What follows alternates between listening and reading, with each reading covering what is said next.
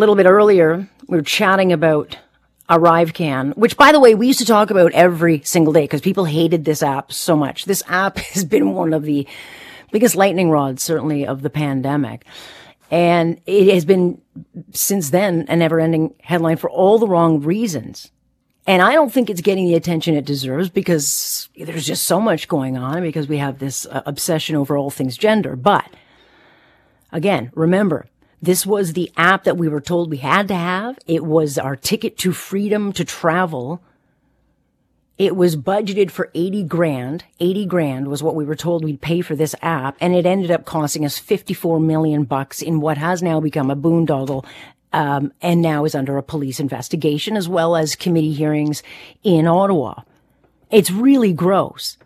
And we'll learn even more because on Monday, the Auditor General, Karen Hogan's going to be releasing her report into what she is seeing, like who got what, how did people get this money, who signed off on this.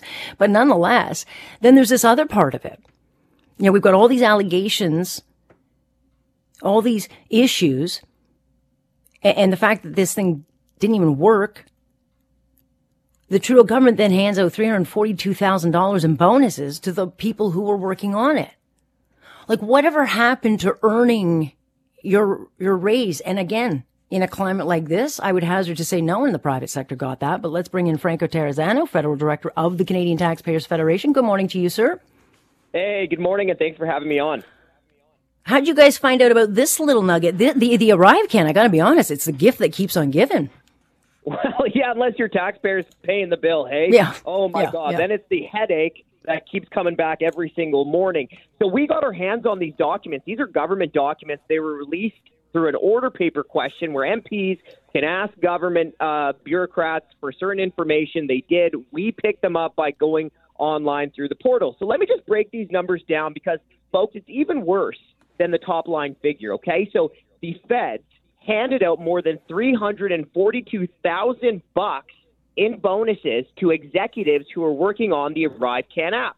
But hold on a second. Now, hold on. Are these the execs that are under investigation? Well, I don't know which ones are under investigation, and we weren't given names, right? We were just giving the number of executives who got a bonus and the total amount of bonuses. So $342,000 in bonuses handed out to 8 executives that were working in one of the departments, the Public Health Agency of Canada, who were working on the ArriveCAN, okay? But hold on a second, because there was 2 other government departments that were also, let's say, involved with the ArriveCAN app. There was the Canada Border and Services Agency, and then there was the Public Service Procurement Canada. Now, those other 2 departments wouldn't even say if their executives who are working on this app got a bonus or not. So at the very least, taxpayers are out $342,000 in bonuses to the executives at one federal department. And it doesn't sound like much, right? Like $342,000. That's a pretty good day for the current cabal. But again, it's just one in a series of, like, we reward for failure. We've just gotten into the steady groove of it, right? No kidding. This is the ultimate example of giving government executives a taxpayer-funded bonus even when they fail. And, like, just think about the perverse incentives at play here, right? Well, it doesn't matter if you blow $54 million on an app, ArriveCAN debacle, because you're going to get a bonus anyways. Like, where is the accountability? But, folks, if you'll indulge me for a second, let me give you a little bit of a taxpayer timeline on what happened in the cost, okay?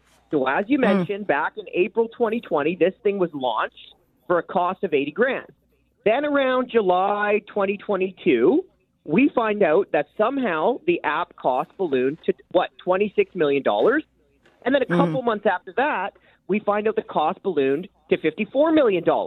Now, this cost drove the tech industry crazy that you had a couple independent techies recreate the app. What was it, over a Thanksgiving weekend? You had another techie say that the app should have been developed for around $250,000.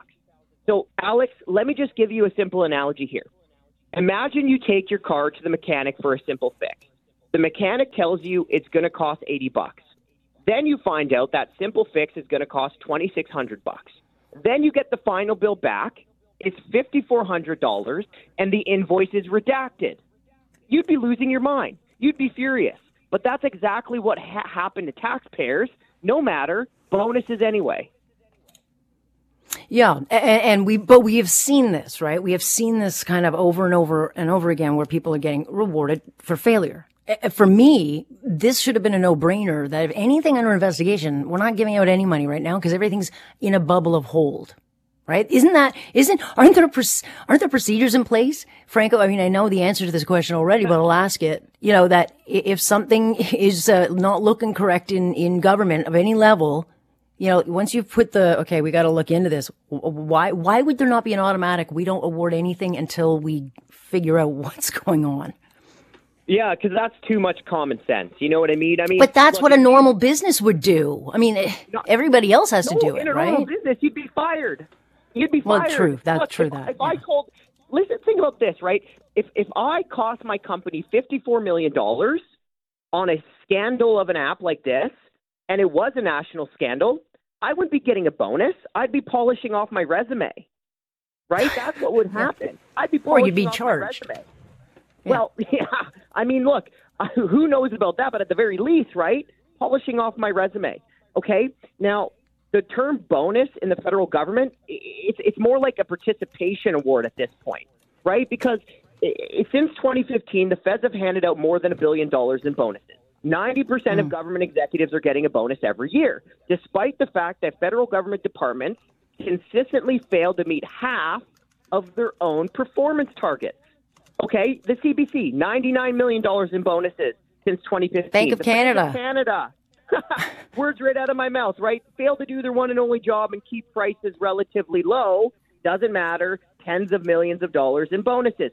The Canada Mortgage and Housing Corporation, right? They're supposed to be around to make sure that housing essentially is affordable. Well, in the last couple of years, how many Canadians can't afford a home? How many Canadians are worried about their mortgage payments going through the roof? Doesn't matter. Rubber stamp tens of millions of dollars in bonuses anyway. Yeah, well, I would say that people would be surprised, but I don't think they are anymore. And I think that's why we get the cynicism we do, right? And so I'm sure, a lot of this I think will be laid out by the Auditor General on Monday when she tables her report, and then you'll be able to figure out who exactly got that bonus. And if anybody in question at the top or who's under investigation got a bonus, then it should be clawed back. I mean, the least of, to say of the what least, we can do, right? The least. Can I give a little bit of bright, some hope? I would take anything. Yeah, hope is good. We'll take it. So, I mean, they're obviously not in government, right? But the Conservative Party and the leader, Pierre Poilievre, he is on the record. He was on the Canadian Taxpayers podcast when he was running for leader, and he said that he would cancel bonuses for failing government authorities. He specifically, word salad. He specifically said he would cancel those bonuses, for failing government authorities like the CBC, like the Bank of Canada. So we're going to hold him and his party to that. But a little bit of bright spot, at least there are some people talking about this in Ottawa. In 2024. Amazing.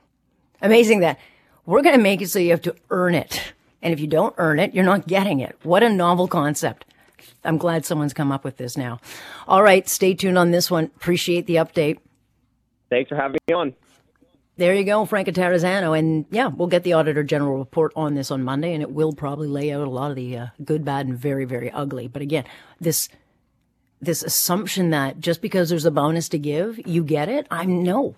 It wouldn't happen in the private sector. If you earn it, you will get it. If you don't, then you don't.